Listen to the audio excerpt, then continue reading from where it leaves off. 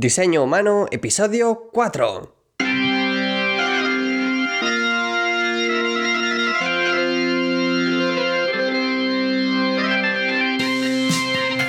Muy buenos días a todos y bienvenidos a un nuevo episodio de Diseño Humano, el podcast en el que hablamos de diseño de interacción, diseño de experiencia de usuario, service design, design thinking, research y mucho más.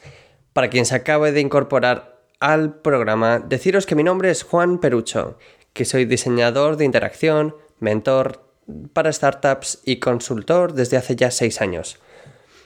Hoy nos centraremos en algunas técnicas para conseguir información útil de vuestros humanos. Y digo humanos porque a veces se les llama usuarios, clientes o peor todavía, consumidores. Humanos me parece que todavía implica que somos, a fin de cuentas, animales. Y animales que nos movemos también por instintos. Así que tener la información útil os ayudará a poder tomar decisiones que hagan que vuestros productos o servicios sean especialmente valiosos para vuestra audiencia, para vuestros humanos. Así que, ¿por qué es importante hacer una buena investigación? Os voy a presentar un monólogo de Ernesto Sirolli. Fue presentado en TED en 2012. Y bueno, TED, para quien no lo sepa, es una plataforma donde se pueden escuchar conferencias, monólogos, es sobre todo para inspirarse. Os lo recomiendo que, vais a encontrar un montón de fantásticas ideas. Y casi siempre son en inglés, pero hay subtítulos en un montón de idiomas. Así que os animo a todos a que lo pongáis ya mismo. El vídeo de Ernesto Sirolli se titula... Es en inglés, pero bueno, digamos que lo voy a traducir un poco. Se llama ¿Quieres ayudar a alguien? Cállate y escucha. Para ilustrar ese tema, os animo a que veáis el vídeo. Os dejo el link en las notas del programa. Pero por el momento haré una pequeña traducción de la introducción para que entendáis por qué es importante hacer una buena investigación. Ernesto colaboraba en una ONG italiana y ellos se habían propuesto terminar con el hambre en algunos países africanos. Con esa intención fueron a Zambia. Entonces, su proyecto no era simplemente dar comida, sino que era enseñar a la población local a cultivar comida. El valle era regado por el río Zambezi y no podía ser más fértil, así que muy orgullosos estos señores italianos sacaron sus semillas de tomates italianos y de calabacines italianos y estaban ya felices y contentos. Los locales no estaban nada interesados en aprender a cultivar, así que la ONG decidió pagarles para que fueran a trabajar. Les pagaron antes. Y eso hizo que a veces alguno iba por allí a trabajar, pero raramente. El valle parecía un hervidero de vida. Era increíble que no hubiera agricultura. Y en lugar de preguntar a los locales la razón por la cual no cultivaban nada, los de la ONG italiana pensaban, menos mal que estamos aquí justo a tiempo para evitar que esta gente muera de hambre. Y bueno, pasó el tiempo. Y al cabo de las semanas, por supuesto, allí en Zambia, en ese clima tropical, con el sol, fantástico, todo creció estupendamente. Los tomates que en Italia eran del tamaño de un puño, en Zambia tenían el tamaño de un melón. Y orgullosos, los de la ONG les decían a los locales, mirad qué fácil es cultivar, mirad qué tomates hermosos están saliendo. Y efectivamente, era espectacular. Los tomates, cuando estaban poniéndose rojos y maduros, perfectos para ser recogidos, en esos días de noche 200 hipopótamos salieron del río y se comieron todo. Y decían los locales, pero los hipopótamos. Y los locales decían, sí, es que es por eso que no cultivamos nada. ¿Pero por qué no nos lo dijiste? Bueno, tampoco lo preguntaste. Y bueno, yo me paro ahí ahora mismo por el monólogo. Merece la pena, os invito a que lo veáis entero. Pero bueno, creo que ha quedado claro. Moraleja, habla con los expertos. ¿cómo podemos hacerlo? ¿Cómo podemos llevar a cabo hablar con los expertos, informarnos de qué es eso que necesitamos saber, ¿no?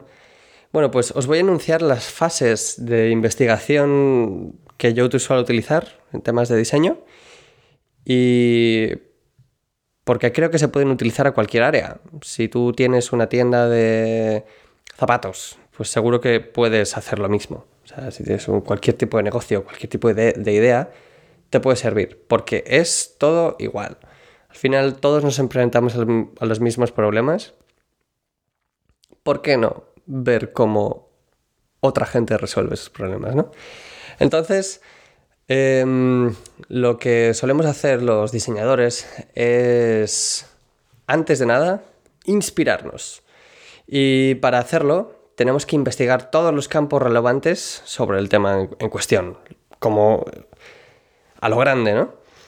Por ejemplo, si seguimos el ejemplo de la zapatería, pues pensar en todas las posibilidades que si tienes que diseñar un zapato, ¿no?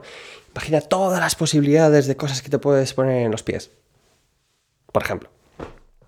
El siguiente paso es iteración.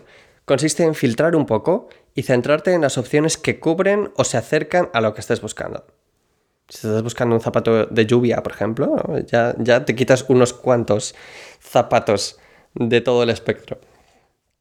Y bueno, la última parte es validación y consiste en comprobar que has encontrado lo que estabas buscando. ¿Estáis haciendo algún tipo de research ahora mismo? ¿Estáis investigando algún tipo de cuestión? Es un tema que lleva tiempo. Lleva tiempo y es difícil averiguar qué vas a encontrar al final. Es siempre... Parece que cuesta hacer que las cosas avancen, pero merece mucho la pena porque en ese camino, esa idea que tenías al principio, a veces te das cuenta que no era tan fuerte, pero sin embargo encuentras otra que es todavía mejor y tal. Está muy muy bien para inspirarse. Bueno, voy a explicar un poco mejor las tres categorías. Inspiración era la primera que os comenté. Lo importante es la cantidad. Investigar opciones extremas y variadas y no olvidar a tu humano final, ¿no? A esa persona que al final utilizará esa cosa que estás ofreciendo o que estás diseñando, que tienes en la cabeza. Y para eso, para inspirarse, existen diferentes técnicas. Yo os invito a que hagáis entrevistas, una entrevista individual o entrevista de grupo. ¿Por qué? Porque vais a conseguir información... Bueno, hay más cosas, ¿no? Yo os acabo de comentar el primer apartado, que es hacer entrevistas. Personalmente, yo me decanto por las entrevistas de grupo porque a veces cuando entrevistas a alguien hay unos más tímidos, otros tal, ¿no? Es como... es mucho más dinámico si estás entrevistando a un grupo porque entre ellos se estimulan y si uno de ellos cree que el otro se está equivocando va a participar, entonces va a hacer que sea mucho más dinámico y vas a conseguir bastante información. Si es un tema delicado, si es algo que la gente no se sienta tan motivada como para hablar en público, por supuesto, fácil, individual, que tampoco es cuestión de que la gente lo pase mal, ¿no? Una siguiente técnica para averiguar, conseguir este tipo de información, ¿no? Para esas investigaciones que estamos haciendo, consiste en inmersarse. Bueno, en inglés lo dicen self-immersion, que es la inmersión en el contexto. Consiste en convertirte en una de esas personas que están en una determinada situación metiéndote en sus zapatos. Y para ilustrar este ejemplo, os voy a hablar de un experimento que hizo una agencia de diseño fantástica, que se llama IDEO.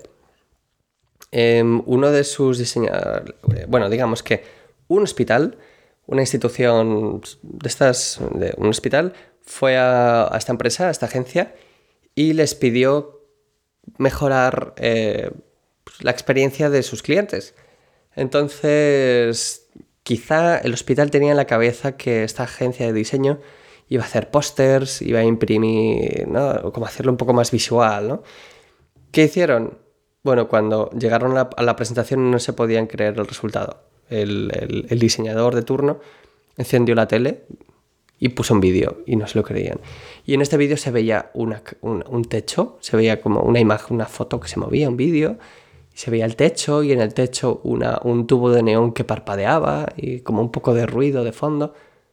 Se dieron cuenta que este tipo, había grabado durante 1 hora, se había hecho pasar por enfermo. No es que estuviera engañando a nadie, las enfermeras lo sabían y tal, o sea, no... Se hizo pasar por enfermo, le metieron en una sala de espera, en una camilla, y le dejaron ahí un rato. Y lo que grabó fue eso, fue ver ruidos, sensaciones, luces... Poco interesante. Si consigues entrar en ese punto en el que puedes sentirte como se sentiría un enfermo, puedes de verdad tener ideas para mejorar esa experiencia. Otro tipo de inmersión se llama, en inglés, shadowing, pero shadow viene, bueno, en inglés significa sombra y consiste exactamente en eso, en convertirte en la sombra de una de las personas del estudio. Y se hace porque muchas veces ellos no encuentran las palabras para describir sus actividades diarias, ya que están acostumbradísimos a hacerlo o quizá demasiado concentrados. Entonces, acompañándoles y observándoles, podéis entender el entorno y las dificultades a las que se enfrentan. Por ejemplo, si estás... tienes que averiguar cómo un reponedor de... Es un ejemplo, ¿no? Un reponedor de un supermercado, ¿cómo hace su trabajo? Pues a lo mejor él dice... No encuentra las palabras, ¿no? Entonces, sin embargo, si le sigues a todas partes, puedes ver cómo se hace todo. Otra herramienta para hacer este tipo de investigaciones se llama documentación propia. Y consiste en hacer que los participantes recolecten vivencias a modo de diario cuando tú, el investigador, no puedes estar ahí. Y se suele utilizar cuando una investigación requiere un largo periodo de tiempo y se completa con notas, con fotos, con material, ¿no? Para que al final no queden en cuatro notitas, sino que puedas verdaderamente entender cómo se ha hecho eso, por qué alguien ha llegado a esa situación, por qué ha escrito eso, cómo se ha sentido.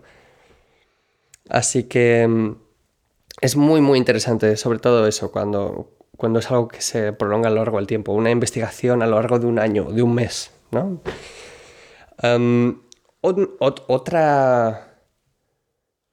Otra herramienta fundamental para recolectar información es el conocimiento generado por la comunidad. Y comunidad es aquí un término un poco amplio, pero digamos que es la gente de la comunidad la que verdaderamente conoce las posibilidades y las limitaciones sobre un tema en concreto. Y esa información es oro. Es como el caso del que hablábamos antes con el monólogo de la ONG que quería plantar tomates en un país de África, ¿no? Entonces, si se hubieran acercado a la comunidad antes, hubieran dicho... ¿Qué pasa aquí? ¿Qué fauna tenéis? ¿Y cómo es la tierra? ¿Cómo no sé qué? Hubieran entendido muchas cosas a tiempo. Otra forma de averiguar, de recolectar información, es hacer una entrevista a un experto. Y experto puede ser considerado alguien, un científico o alguien que tenga una posición en la que está relativamente cerca de una comunidad o de una situación, de un problema, y que te puede dar, que ya ha trabajado el tema un poco, lo tiene en la cabeza, tiene una visión un poco más abstracta y te puede dar datos. Este es muy valioso precisamente por eso, porque eso es una cuestión tangible. La última de las técnicas de las que os voy a hablar hoy se llama Analogous Research y consiste en encontrar analogías o formas de resolver esos mismos problemas en otras industrias. Por ejemplo, la eficacia de los mecánicos de Fórmula 1 comparada con un equipo de cirugía. O los perros guía para personas que tienen la visibilidad reducida con los sistemas de navegación para conductores. significa que eres completamente dependiente de ese asistente, ¿no?